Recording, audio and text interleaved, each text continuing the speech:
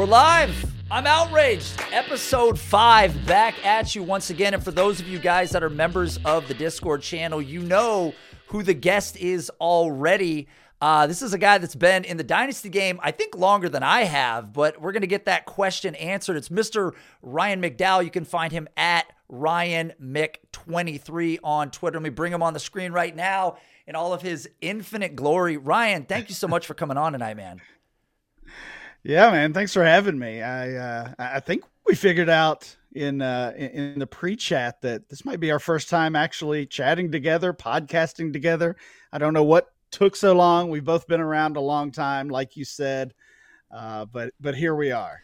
Yeah, what a shock, because I asked you pre-show, I was like, weren't you on the Breakout Finder podcast? And you don't, to your knowledge, remember that being a fact.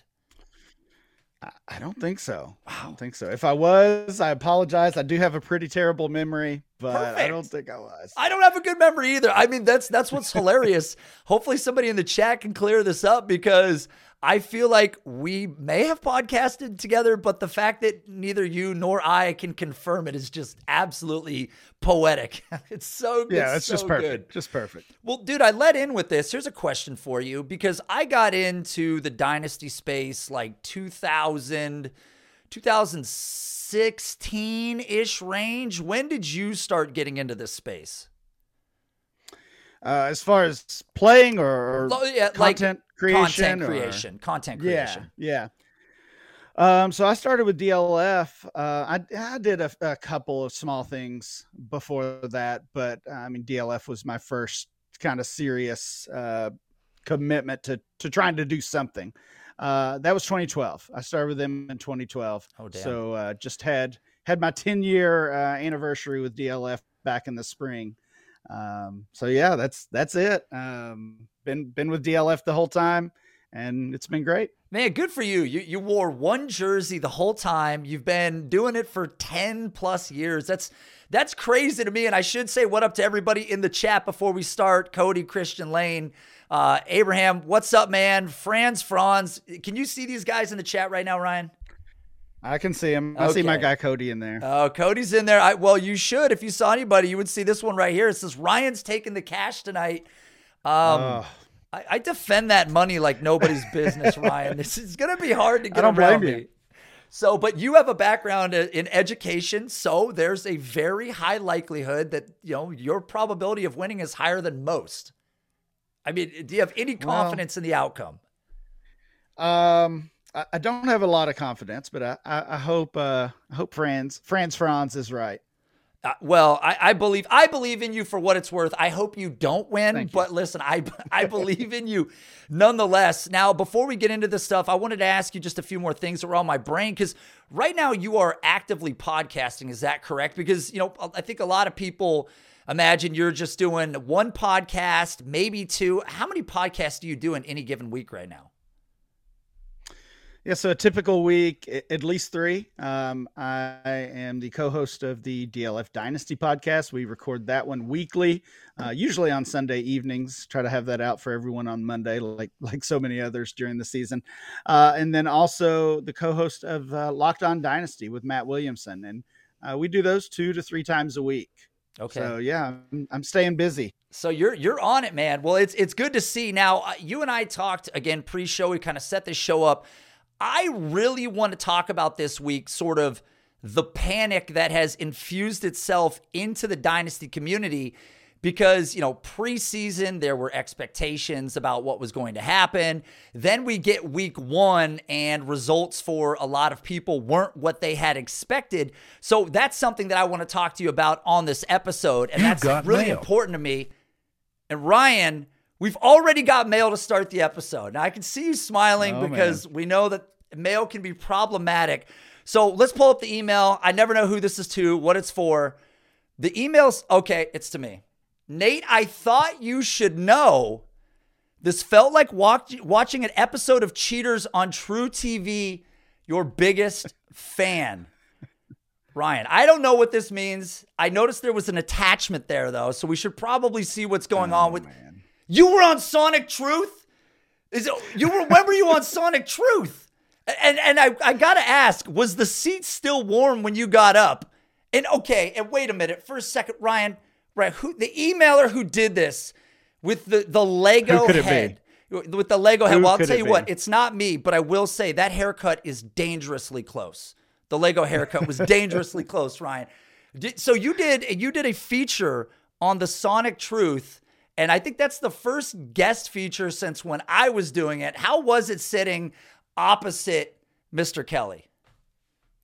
Well, it's always great to chat with Matt, of course. Always learn something from him, and those are always good conversations. I don't know if I was able to fill your seat, as well as you did for so many episodes, but like I said, it's always good to talk to Matt Kelly. Yeah, he goes deep with the thought process. So, all right, I definitely want to talk about the panic meter. So I want to do this right now. Let's jump into this game.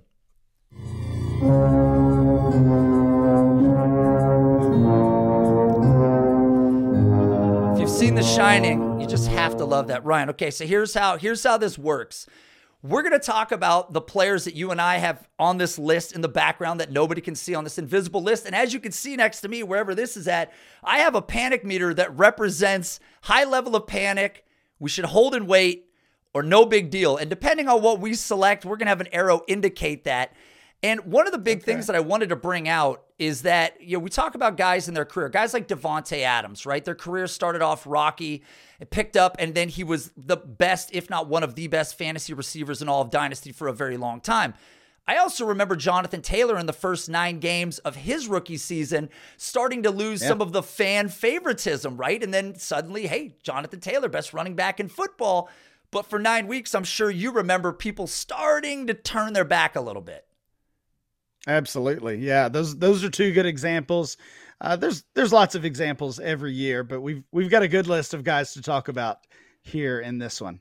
Yeah, this is going to be good. So I want to get to the first name that we're going to get with, and I wanted to start right off the bat because this was a name that was suggested to me by one of the patrons, and that's Kyle Pitts. Now, Kyle Pitts is one of the youngest tight ends in the league, had this incredible draft capital behind him, but comes out in week 1 and unfortunately disappoints many fantasy gamers, especially Dynasty, who drafted him with such immense draft capital. Ryan, what is your level of concern with Kyle Pitts, and what do you think we should expect going forward?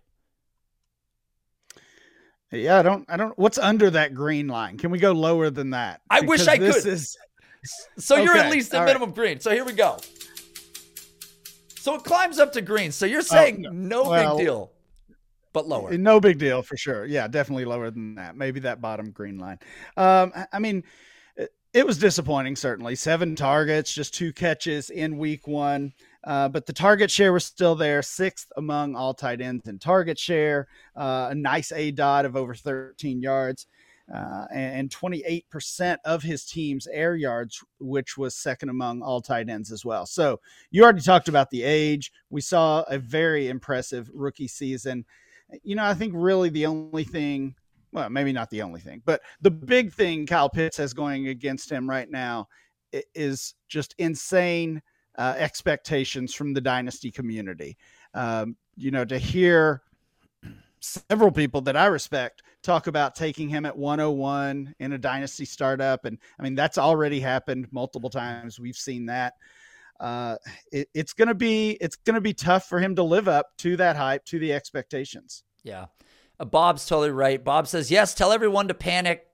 Sell Kyle Pitts. I wanted to bring up, so Kyle Pitts ran 80% of his routes on passing downs. He did block on 20% in week 1. And for context, you look at Mark Andrews, you look at Travis Kelce, both ran 90% of the routes on passing downs, blocked on 0% of those. So we saw a little more blocking from Pitts, but Pitts actually only ran 4 less total routes on passing downs than those 2 players. So I'm not so worried about it. And I think what really gets lost in the mix here, Ryan, and correct me if I'm wrong, but historical production at the tight end position often takes much longer to take place. And I understand that Kyle Pitts is more this move tight end, plays on the outside. But I went and looked this up because, again, he's not even 22 years old yet.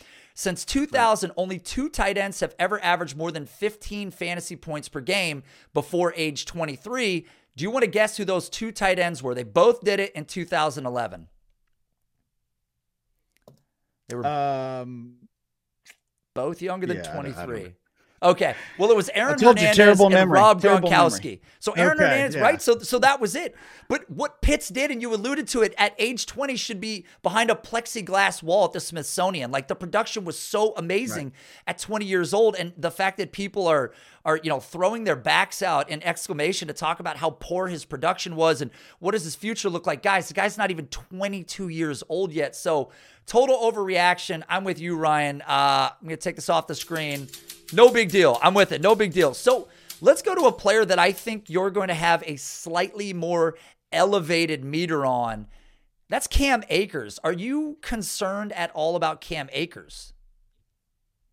I think everybody is. You have to be, right? After what we saw on Thursday night. So, I'm looking at this meter here. It's got to be at the top of the yellow, at least, maybe even in that red category. And I mean, when you look at Cam Akers' career, suffered an injury. He was in and out of the lineup in his rookie season, came back strong towards the end of that rookie season, had 4 very nice games. He was an RB1 one week. He was an RB2 2 other weeks.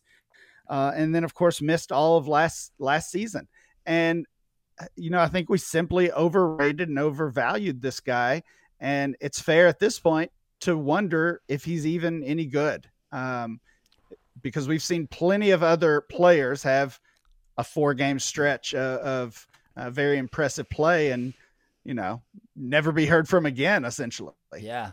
Wow. Well, that's a hell of a statement, Ryan. I mean, not sure if he's ever going to be any good. So I got to ask you, because I'm dying to hit a button. Where's your range of concern over here on the side? Where's your range? Are we high, medium, or low right now?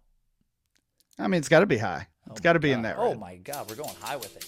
We're going high. You're making me nervous because I have Cam Akers in a league or two. What I wanted to say do too. It's nerve-wracking if you don't move off of him. I think here's what's the most concerning thing, and feel free to debate this point. When I look at Cam Akers, we look at his return, it was miraculous. He set a new bar for Achilles tendon tear recovery time, right? Like, he set a bar so high, it may be unrivaled. Now, James Robinson's been great as well, but this was right. But this has been impressive. And you think about that success story and the level of effort that it took to get there. What's more concerning for me, because I can rationalize away that the reason he's not playing is an injury. What I cannot rationalize away is McVay's tone and sentiments that are being said from him, that he's saying he needs to see more from Cam Akers. This is not even about injury, it appears. This seems like it's an effort, right? And that is the absolute most concerning thing to me. Yeah, absolutely. You nailed it. I think we did on Locked On Dynasty this week. We did a dynasty value study of Cam Akers. It's one of the things we do on that show, and really just dig into the current value of the player.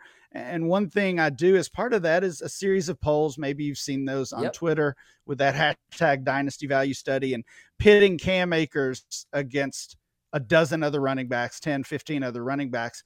And 2 of the backs I included were J.K. Dobbins and Kenneth Walker. And of course, both of those guys sat out with injury in week 1. Both, it looks like, might get to play in week 2 potentially. They were both received 80+% of the vote compared to Cam Akers. So you're right. If the report was Akers is not quite ready, not fully recovered, we want to give him another week, we wouldn't be having this conversation. His value would essentially still be where it was 2, 3, 4 weeks ago. Yes, absolutely. That for me, when I heard McVay saying that, I was like, okay, hold on.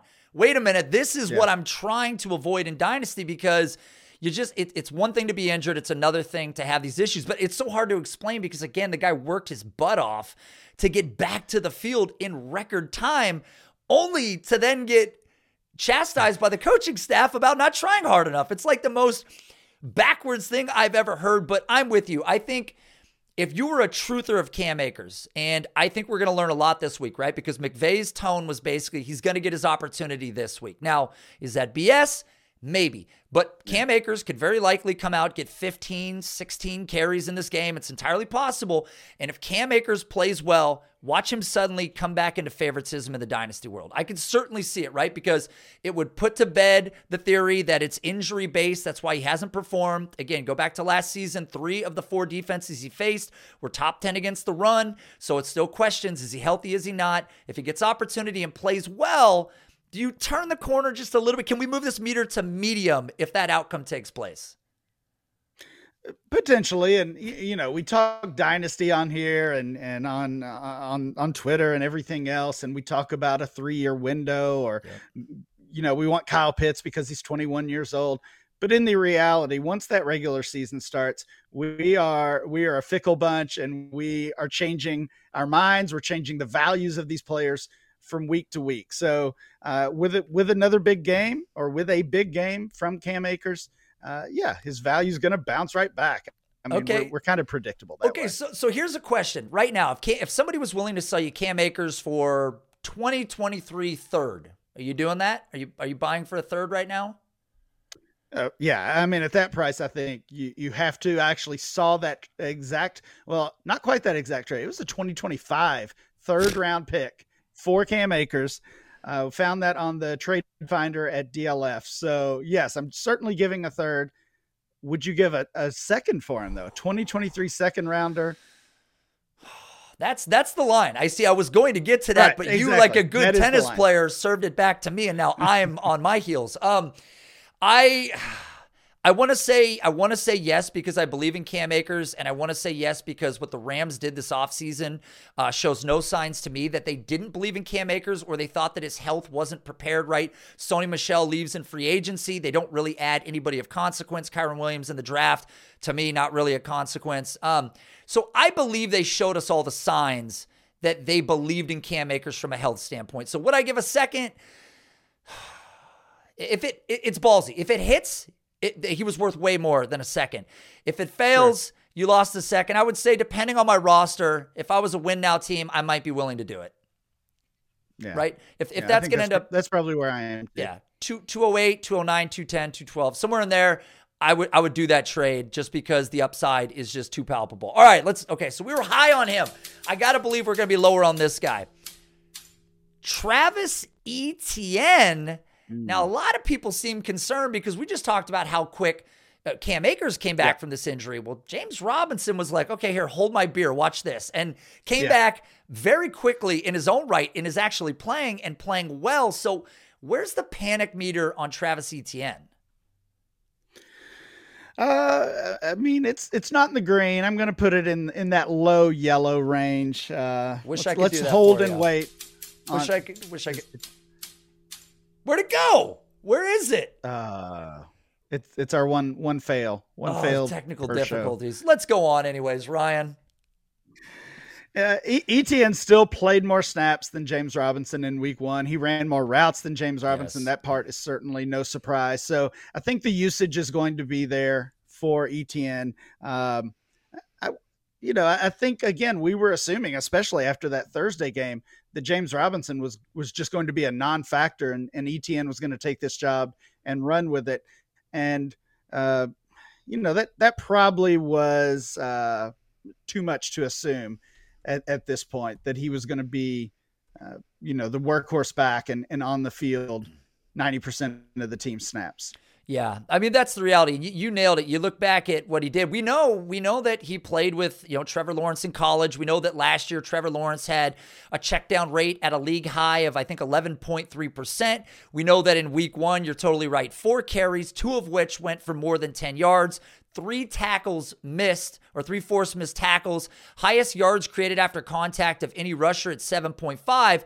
And he also had 4 targets, which you alluded to was 7 more receiving routes ran than James Robinson had. So I think where it matters, in the passing game, he looked really good.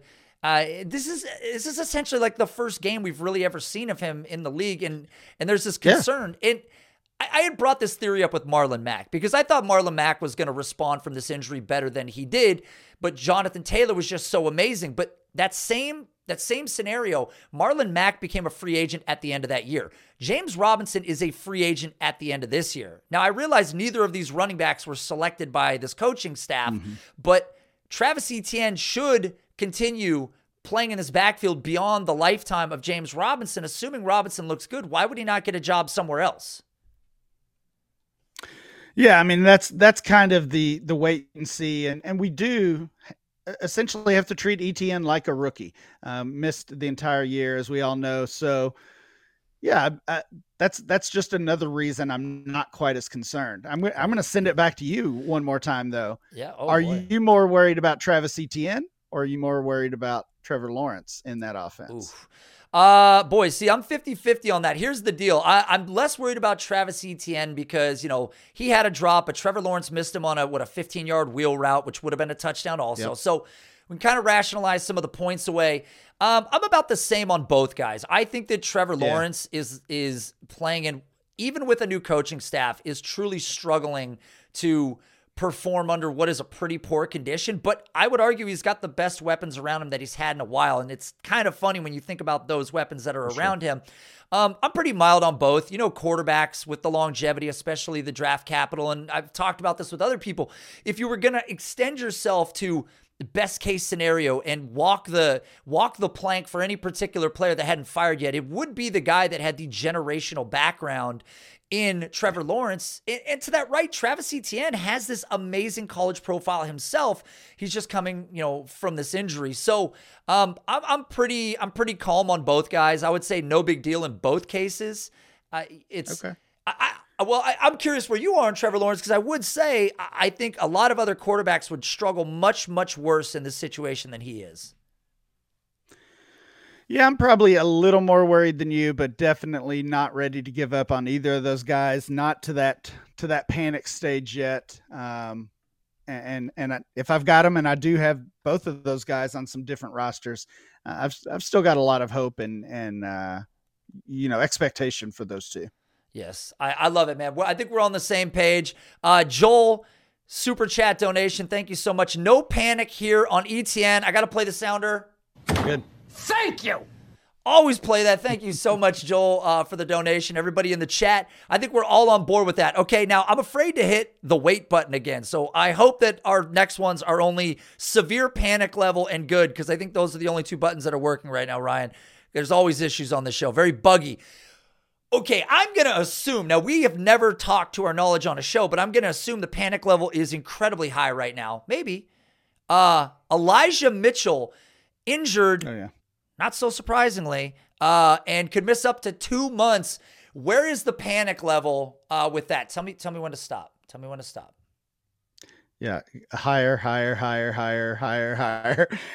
So Elijah Mitchell has been in the league for a little over a year now. He had a shoulder injury. Yes. He missed 2 games. Yes. He had a rib injury, did not miss a game. He had a finger injury, missed a game. Concussion, missed part of a game. Knee injury, missed 3 games. Yes. Hamstring injury, missed the entire preseason.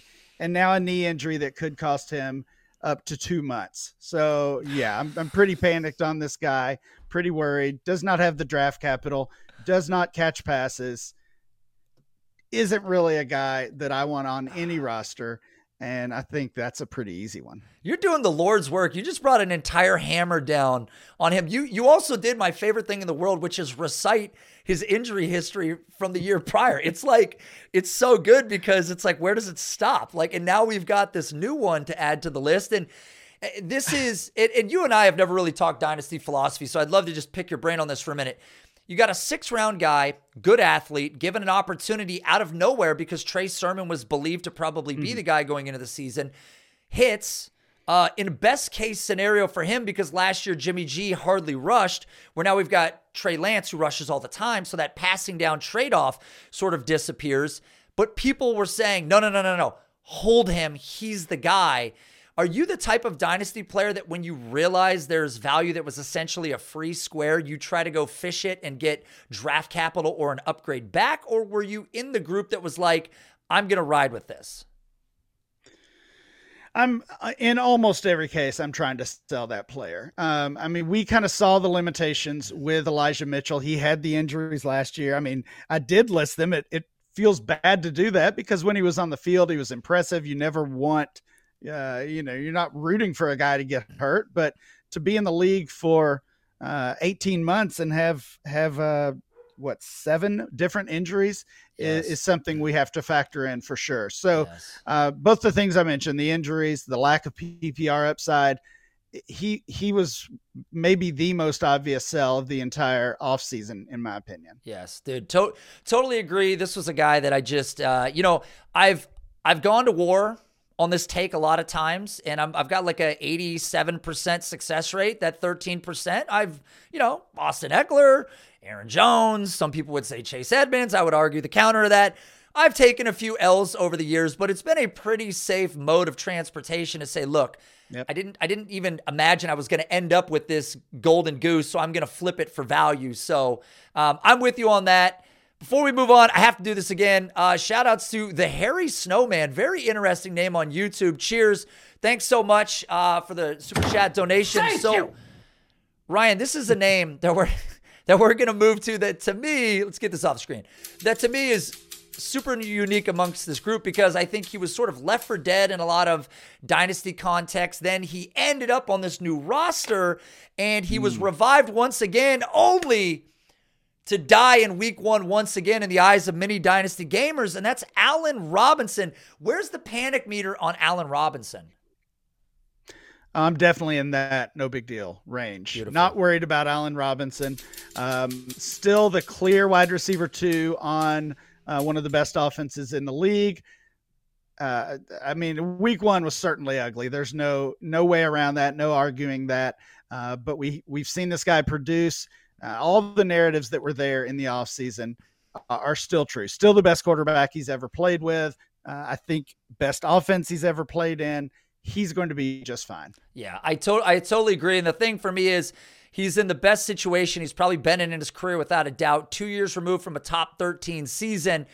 Cooper Kupp is clearly going to be the lead wide receiver in this group. But if you look back, Allen Robinson ran a 98% route rate on Thursday night. Stafford was top 7 on the week in pass attempts with 41. And I would argue that the odds that Tyler Higbee sees a target share of 27% again is unlikely, considering he only had 3 games of more than 6 targets last season. So I'm with you. I think the panic level is incredibly low on Allen Robinson.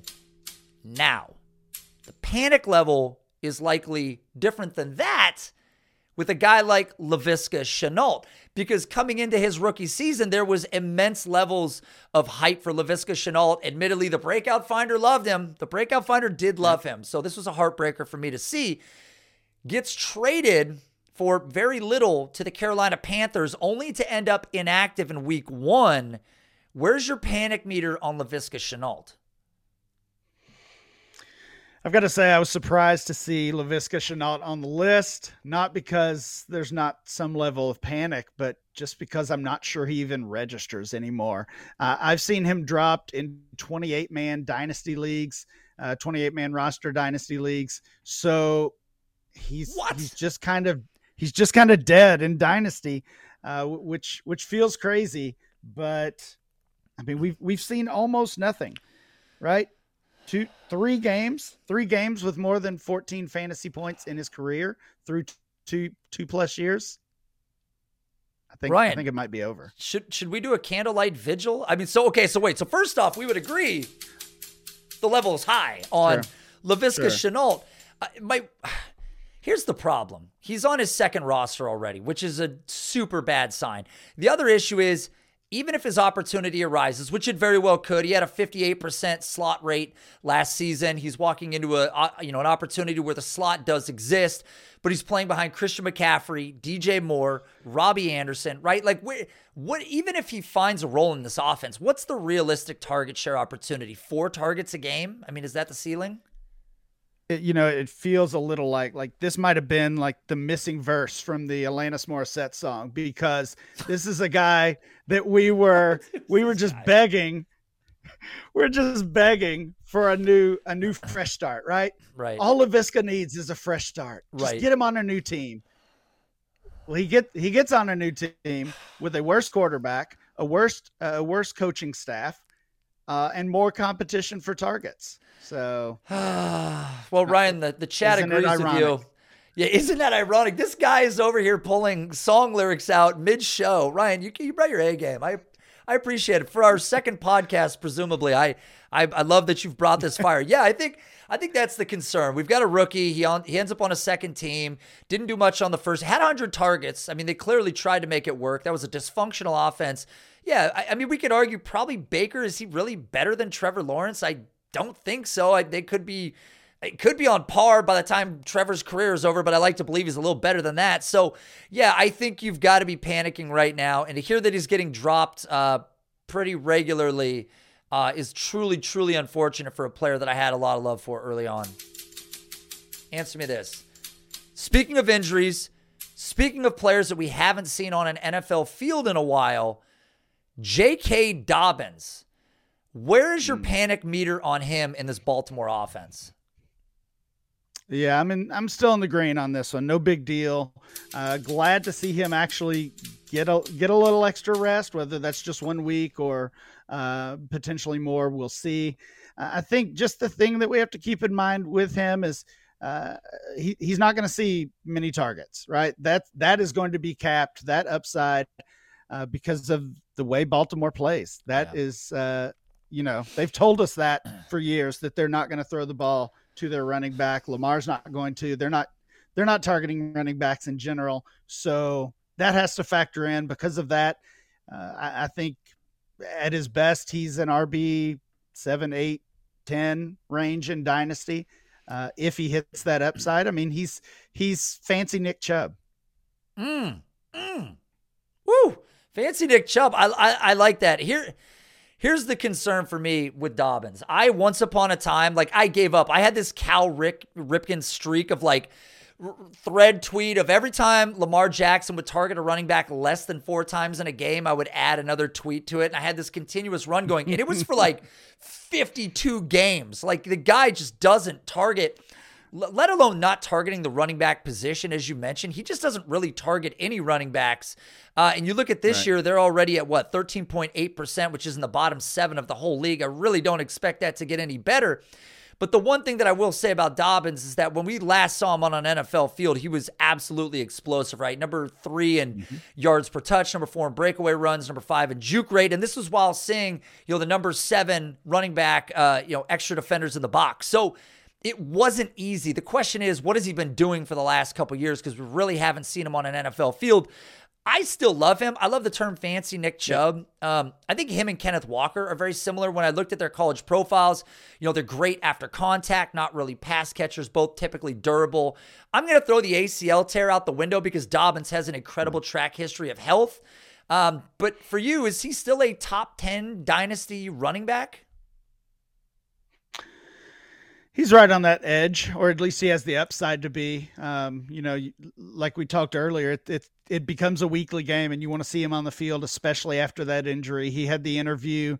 I don't think that interview was this week, but it was at least released this past week that kind of went through how serious and just how bad that injury really was. It wasn't just your simple, typical ACL tear. So definitely want to see him back on the field, but I think he could be back up into that RB10, RB12 range pretty quickly. Right. Yeah, I saw that. He talked about how he shredded multiple things in his knees. So definitely a difficult injury to come back from. So let's talk about 2 quarterbacks that we just both saw play head-to-head in what was one of the crappiest conditions to play a football game in, which also was the spice on top of some meal that I wouldn't eat because it's too spicy. But people were saying, oh, these guys suck. Look at this throw. This guy can't do this. This guy can't do that. There was 3 inches of standing water on the field. It couldn't get any worse. But let's start with the first of the 2 in Justin Fields. Where's the panic level on Justin Fields? Still in the green. I haven't seen enough to scare me off of Justin Fields yet. I'm worried more about that offense, about the weapons surrounding him, than I am about Fields himself. I will say I think we're maybe giving him, or at least some people are giving him a little too much credit after that win. I mean, he threw a couple touchdowns against a broken defense. He ran the ball, 13, 14 times, and he was still outside of the top 20 fantasy quarterbacks for the week. So, I mean, if you'd told me Fields was throwing 2 touchdowns and running the ball double-digit times, I would have locked him in as a top 6 quarterback on the week. And that was certainly not what we saw. So that's a little concerning. I think we're giving him a little too much credit. I think we're killing the other guy a little too much this week. Yeah, I'm with you. The thing too is we've talked about this on other podcasts, but The Bears did him no favors. Now, I've heard other people say, oh, well, they worked on the defense. Well, that's great, and that makes a lot of sense, but that still puts a lot on him when you don't have offensive line help and you really don't have passing game weapons. We talked about Velus Jones in the 3rd round, didn't take any tackles or offensive linemen until the 5th round. Allen Robinson leaves. There's just really nothing here, but you look at that game last week, admittedly, really bad conditions. First half wasn't great. Look at the second half, after going, 3 for 10 for 19 yards, an interception and 2 sacks. He comes into the second half, 5 for 7, 102 yards, 2 touchdowns, 0 sacks. I think the one thing that we saw there was a guy that sort of overcame a really tough situation. You look at his ADOT amongst the league, it's inside the top 10. It's actually higher than Mahomes. It's higher than Allen. It's higher than Burrow.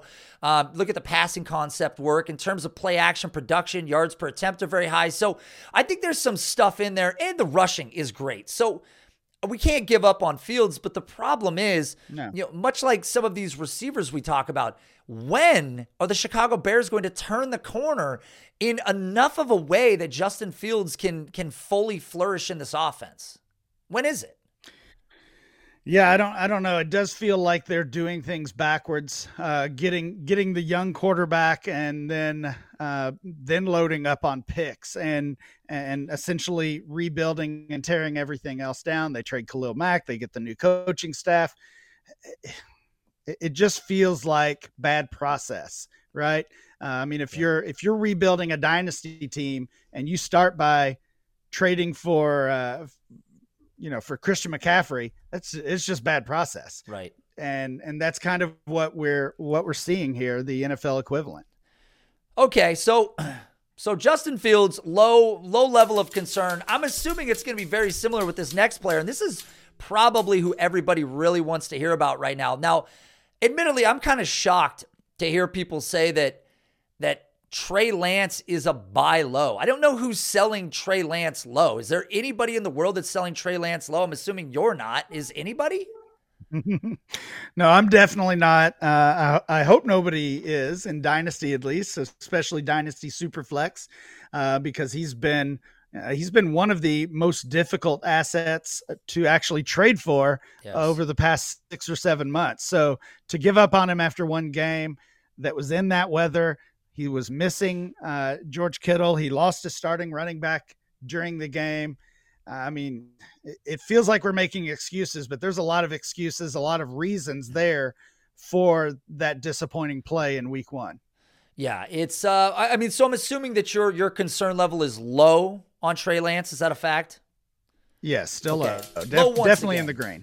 This is a guy that can be dominant with his legs. The question has always been, what can he do with his arm? We know one thing about Trey Lance is that he's very cautious with the football. He was back in college. He's done a good job throughout his time in the NFL thus far. But you look at PFF, you look at some of these grades, he's not grading super highly. But I think this was always the question with Trey Lance. And I think the goal with San Francisco, as you've seen with Kyle Shanahan, is this is a team that always has these immense weapons after the catch, whether it's Kittle, whether it's Debo, they go get Ayuk.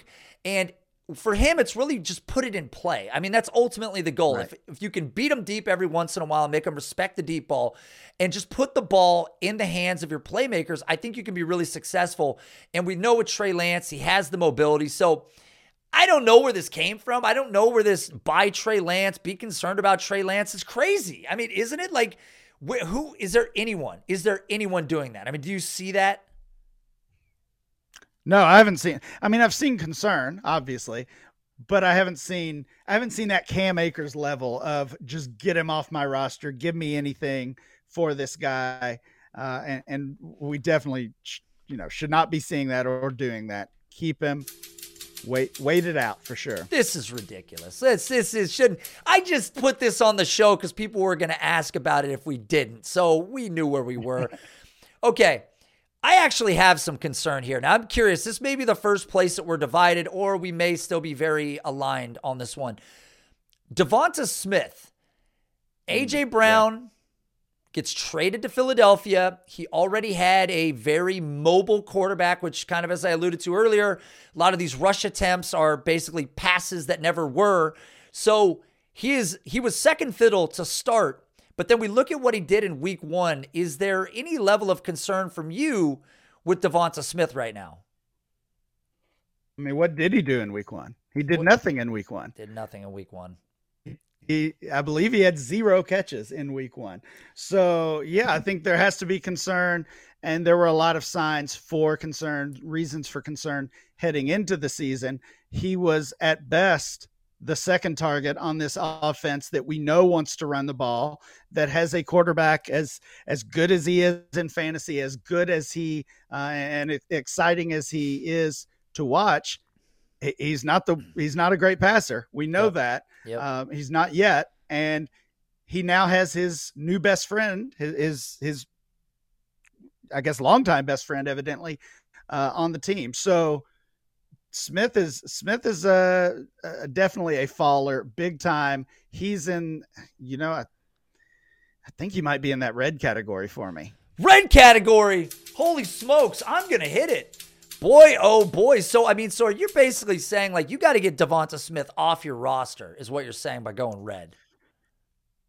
Well, I think so, because he still has value, right? I mean, if you look at ADP, if you look at recent dynasty drafts that took place right before the season started, he was still a top 25, a top 30 wide receiver drafted. And yeah, I mean, obviously there's potential value loss after 1 week, but if you can still flip him for anything in that value range, I would certainly be doing it.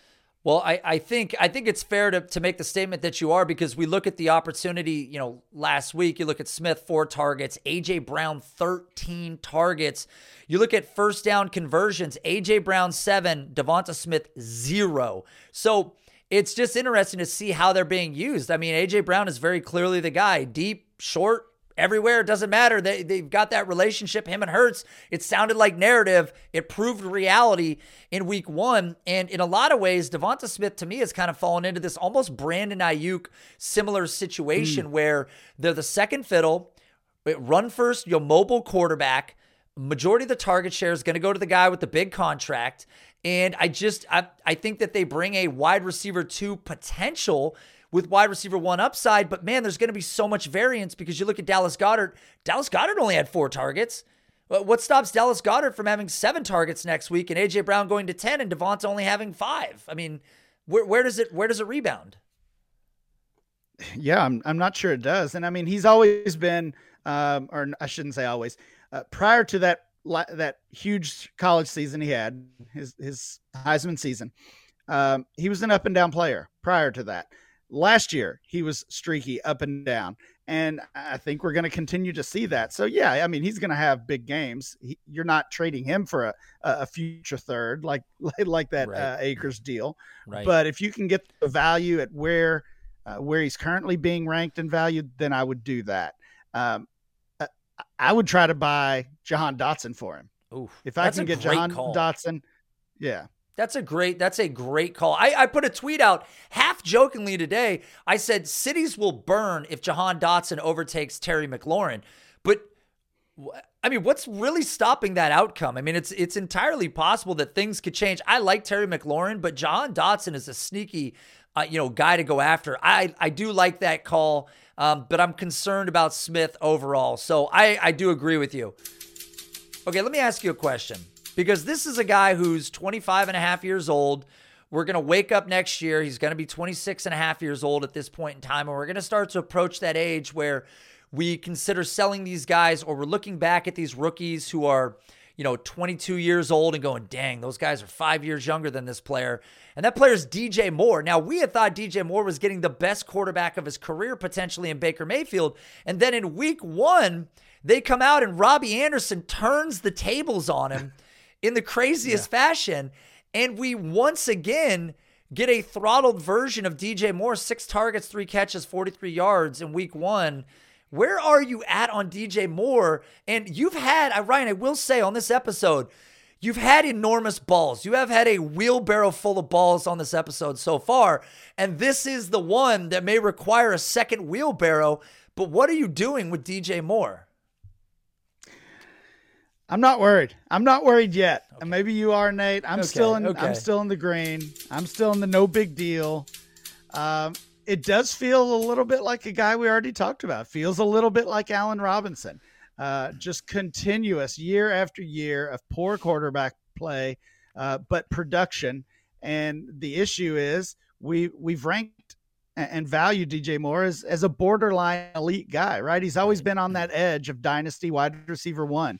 He's wide receiver 10 to 15 for the past 3 or 4 years.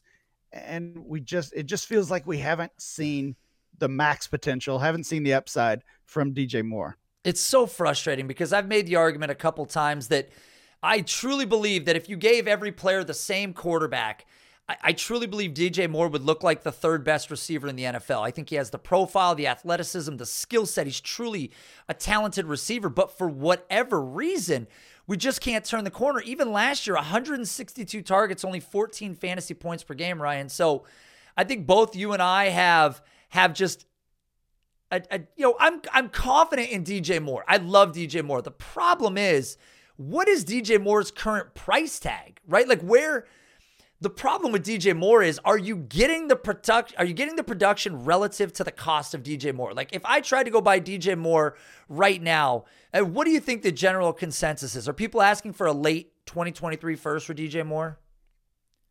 I think it would be a first plus still. Okay, sure. But are you getting a first plus production right now out of DJ Moore? Because you have yet to get that at all in his career. Basically, like you said, he's been a wide receiver 14 one time, wide receiver 23, wide receiver 28. Those were his other best finishes.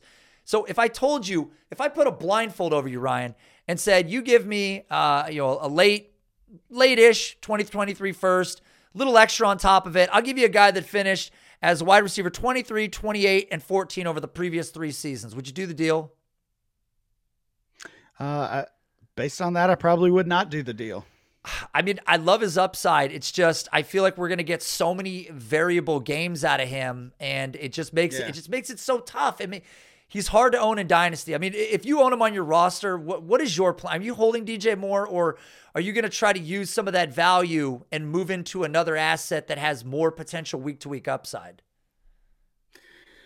I'm still holding, but Okay. but I think you made a good point at the intro of this one that he's getting up there and he's not old, but we kind of group players like that in that young wide receiver category, and he's stayed there for 3 years, and pretty soon he's not going to be young anymore. He's going to be, as you said, at that age where we start looking to make a move, and if we wait until next year, it might be too late to make that move. So I'm not trading yet. I'm not selling, but I would understand if you wanted to. Isn't it amazing that the age on a clock, you go to player profiler, you look at the little age thing, and all of a sudden, as soon as it says 26, it's like a whole new feeling. It's like, well, wait a minute. The whole price changes when they turn 26. So I'm with you on it. Now, we do have a question in the chat. I'd be curious to get your take on it from Cody Carpentier. It's about DJ Moore parlayed into Greg Dortch. We're all in love with DJ Moore. What about Greg Dortch? Younger than Velus Jones? Who isn't younger than Velus Jones? Still in dethroning Rondale Moore, another breakout finder favorite. What is the dynasty move with Greg Dortch? Well, I mean, pretty easily he's an ad, right? You add and see what happens. I don't know if I'm with Cody that he's dethroning Rondale yet, though. I'm still excited about Rondale Moore this season. I love it. Okay, yeah, Cody, I'm right down the middle. I'm Switzerland on this one. Cody, I appreciate you. Ryan, I like you, but I don't want to break up a happy household right here. All right. Let's talk about this one because this is really interesting. Finally gets the target share that everybody ever wanted for him, and then everybody is down on him, and that is CeeDee Lamb. I mean, what does CeeDee Lamb have to do? I understand he just lost his quarterback. It's probably going to be longer than Jerry Jones is, alluding to. But if it's Cooper Rush or whoever's at quarterback in this offense, like, are you concerned about CeeDee Lamb? Where are you at? Because this was supposed to be his year. Yeah, it was. And I'm not sure it's going to be. And a lot of that is going to be attributed to the Dak Prescott injury, but I'm not sure that's all, right? I think there's bigger problems here. If you look at CeeDee Lamb's career, he's been a wide receiver 1 in 18% of his games. Look at some of those others that are in that young wide receiver category that I was talking about. DJ Moore himself, he's at 19%. So DJ Moore giving you a wide receiver game more often than CeeDee Lamb.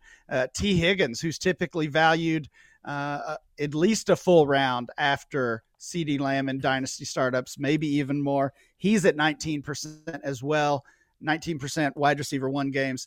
So the real problem with CeeDee Lamb here is that he's the dynasty wide receiver 3, and that's the beginning of a tier of players that might be 10, 12, 15 players deep.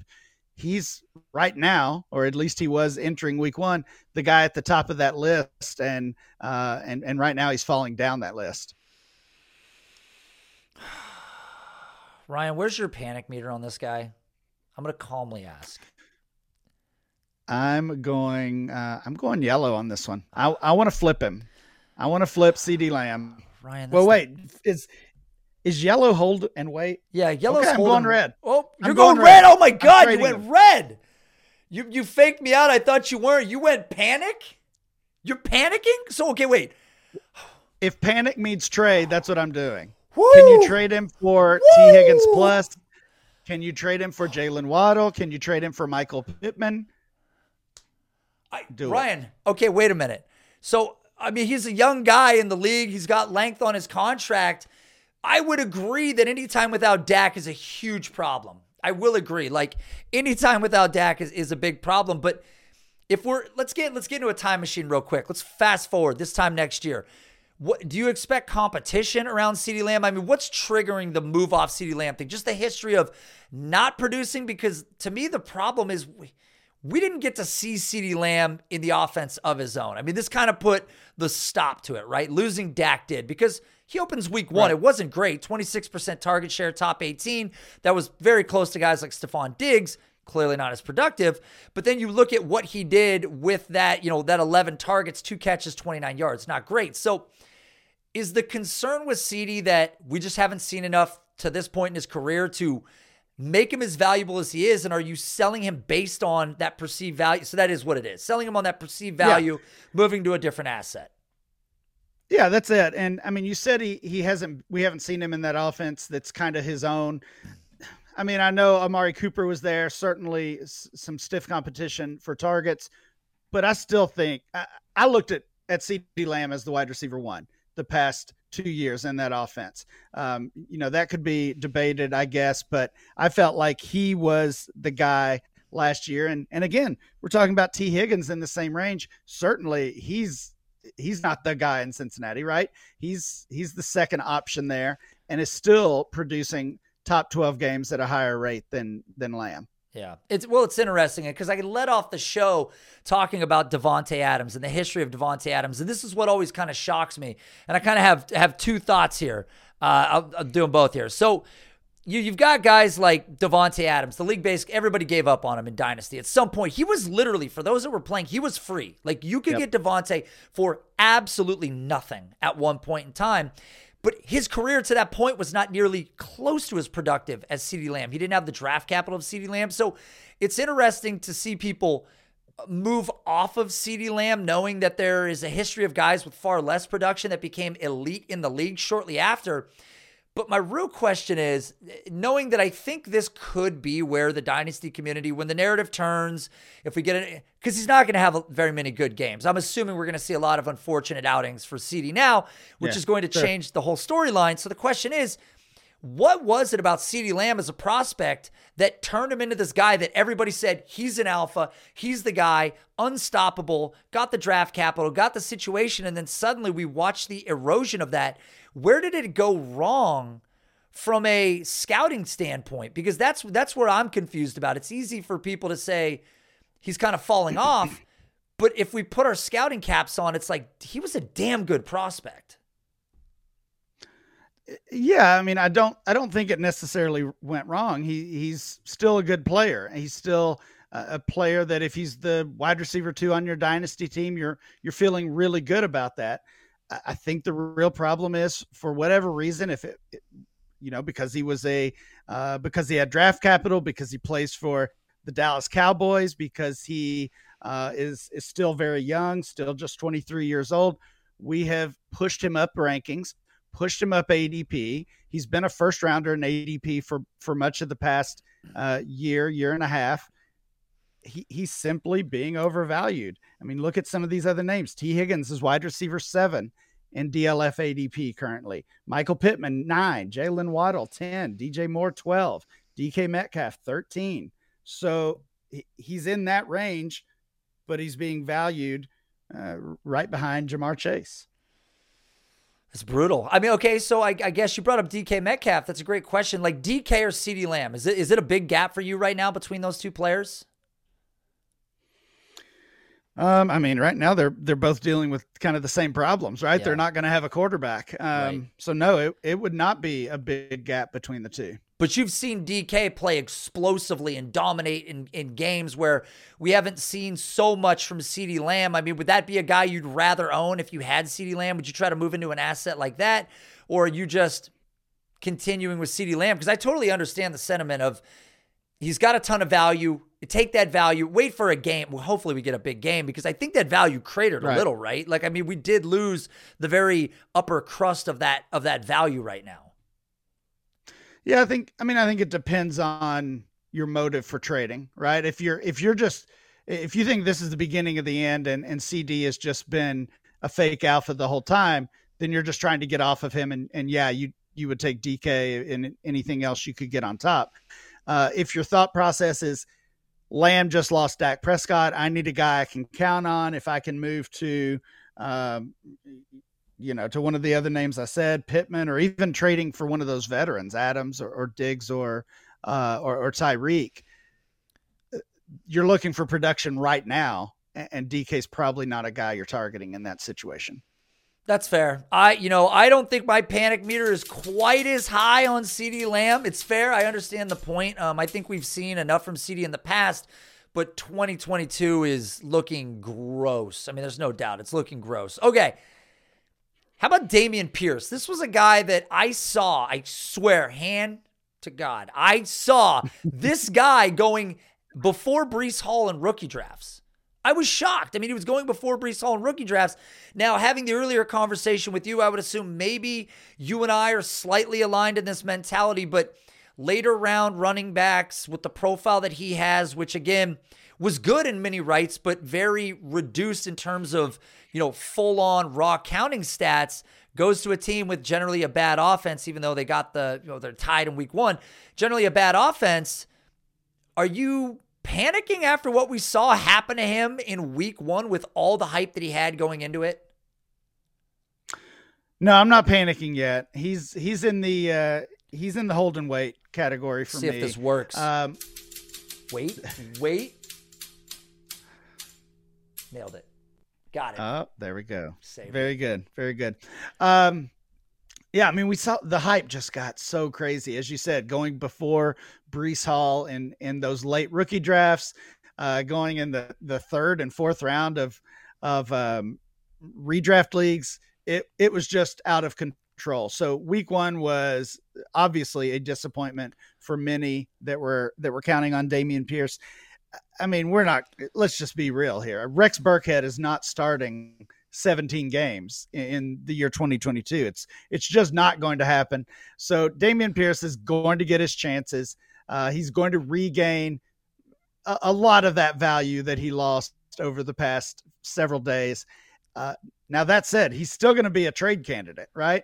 I mean, I thought when he was playing well in that preseason game in week 2 or 3, whenever that was, and when all of Twitter was focused on Dameon Pierce, it just felt so obvious that he was the next Elijah Mitchell. He was going to have a good season. He was going to gain way more value than he probably should, and we were going to be able to trade him.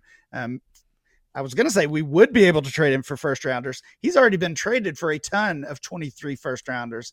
And if you're one of those people, you're feeling great right now. Yeah.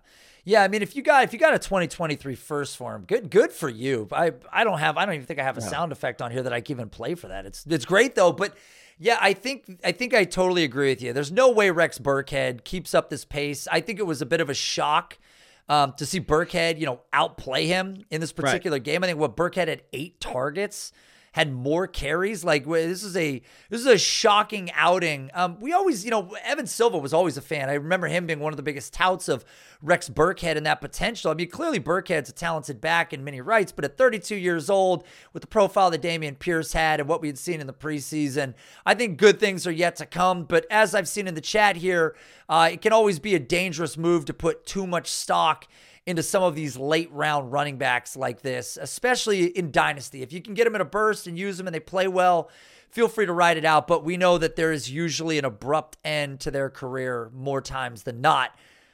With that being said, one of the last guys on this list that I wanted to bring up with you is Christian Watson, because we watched him with Aaron Rodgers. We saw a ball go through his hands. We know that that is like a death sentence to most of these guys.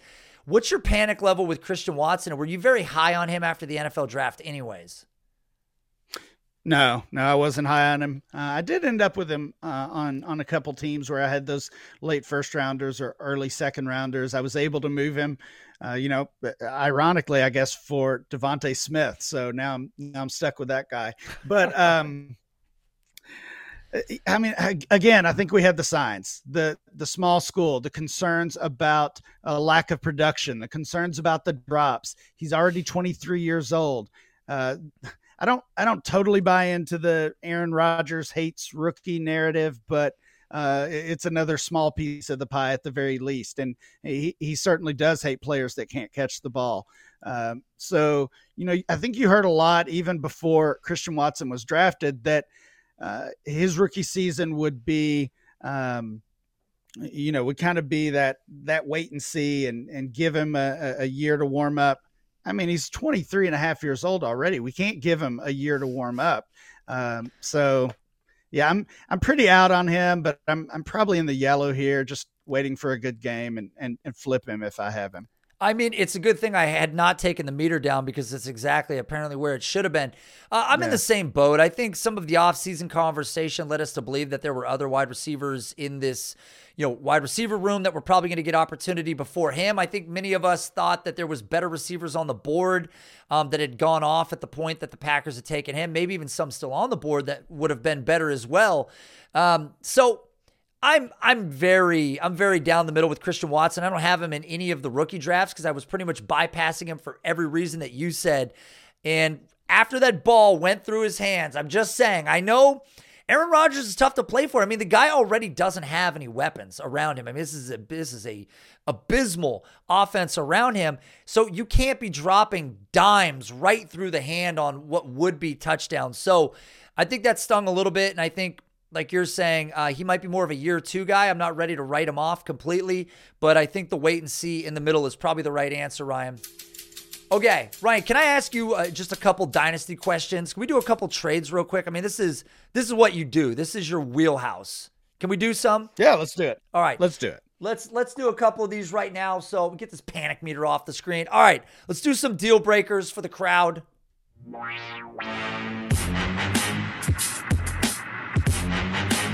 All right, Ryan. I just love it. Every time that comes in, it's just I want to go do some push-ups, but it just would make no sense. Okay, so let's start with the first trade that we've got on the screen right here. This is an interesting one.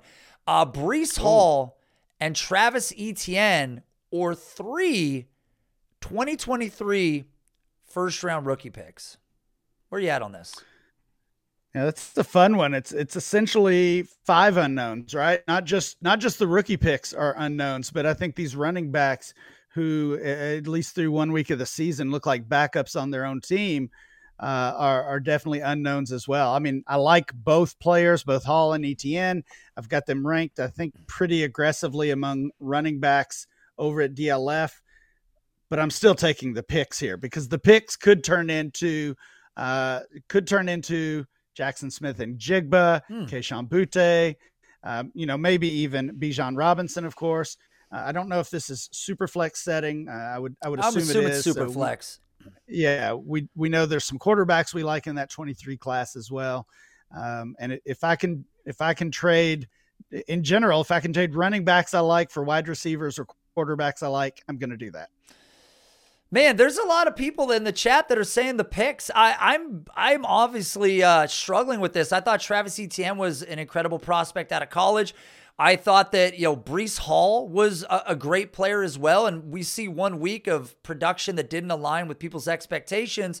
And I think there's some concern that the problem too is I just don't know what's going to come with those picks. And I don't know if they're earlier, then we could start to have a conversation. I think if they're a little bit later, that changes things overall. But that trade in and of itself was a really, really interesting trade to me. Let's pull up a second trade here for a second. Okay.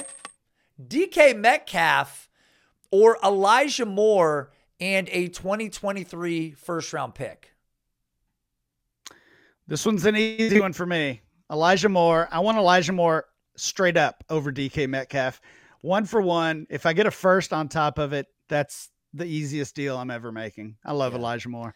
Yeah, I think a lot of people are on board with Moore. I think there was questions after what we saw with Garrett Wilson about the whole narrative of, is he the alpha in this offense? We're not seeing the real version of it yet, right? Like until we get Zach Wilson back, Wilson's going to get every opportunity to either, bring this thing to shore or sink this ship out the center of the bay. Yeah. We don't know which one it is yet, but it's one of the two.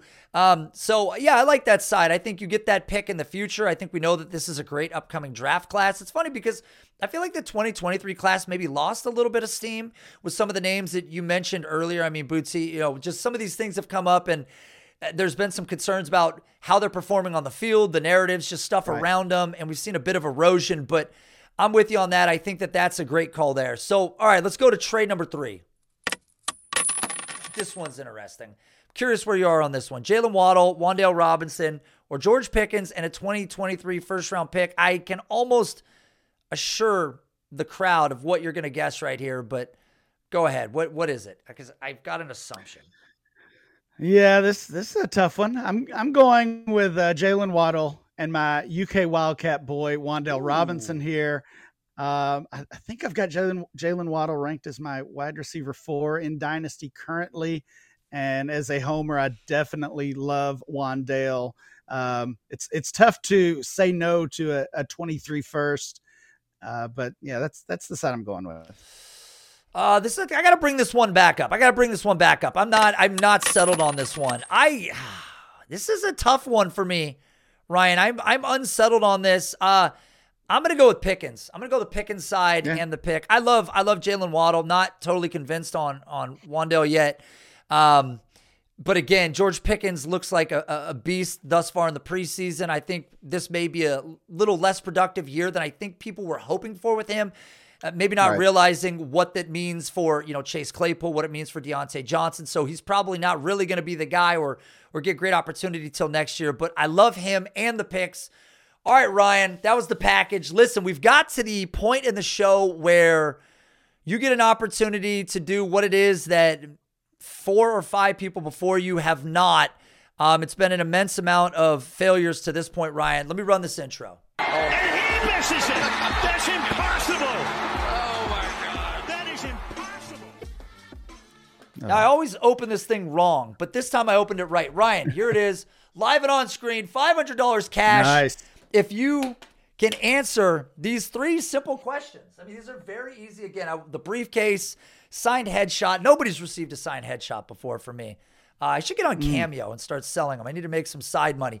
So, all right, Ryan, I am going to prepare everything right now. I mean, you're an educator. You have a history of working with kids and other adults and teaching. I know you've got a brain that's just saturated with information, and it concerns me immensely.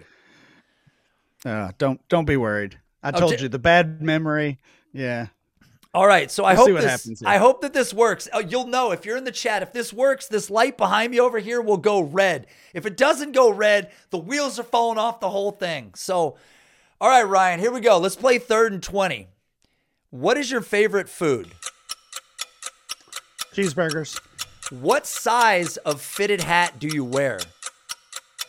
8 3/4, I think. Holy smokes. How many penalty yards did the Panthers have in Super Bowl 50? 0. 0? 102. There there was a 0 in it. I really thought you had it. What I do love about Cody wants to see me lose that money so bad. One of these days, I'm going to lose it on this show. That it's the third question. You really have an 8 3/4 head? That's like Tony Saragusa. That's a huge head, dude. Big melon head. I don't know. I don't even wear a fitted hat, so that's probably wrong too. I probably got 2 of the questions wrong. No, that's all right, but it doesn't matter. The goal is to get you to the third question, but you did admit that you enjoy cheeseburgers, and I appreciate that. Yeah. So my dad told me, taught me, if you're ever guessing kind of a strange question, just guess 0 or 1. So I went with 0. That would have been definitely would have been a weird answer. That's so good. Well, hey, look, you stuck to the teachings, the principles that were instilled in you. Unfortunately, this time it didn't work out. Maybe in the future, if we link back up, maybe I'll put an answer that's 0 to give you, and maybe you'll go 1 that time. We don't know. Now it's 50-50. We really have no idea how this will play out, man. Well, Ryan, dude, as always, I swear we've podcasted before, but nonetheless, I really appreciate you making time, coming on here. Very knowledgeable. Again, you had some fire takes, big cojones on a couple of them, which I truly do appreciate. Tell the people that are in the chat or the future members that are going to watch or listen to the show where they can find you and where they can hear you. Sure. You can check out all of my work on dynastyleaguefootball.com, listen to the DLF Dynasty podcast or Locked On Dynasty podcast, co-host both of those, and find me on Twitter at RyanMC23.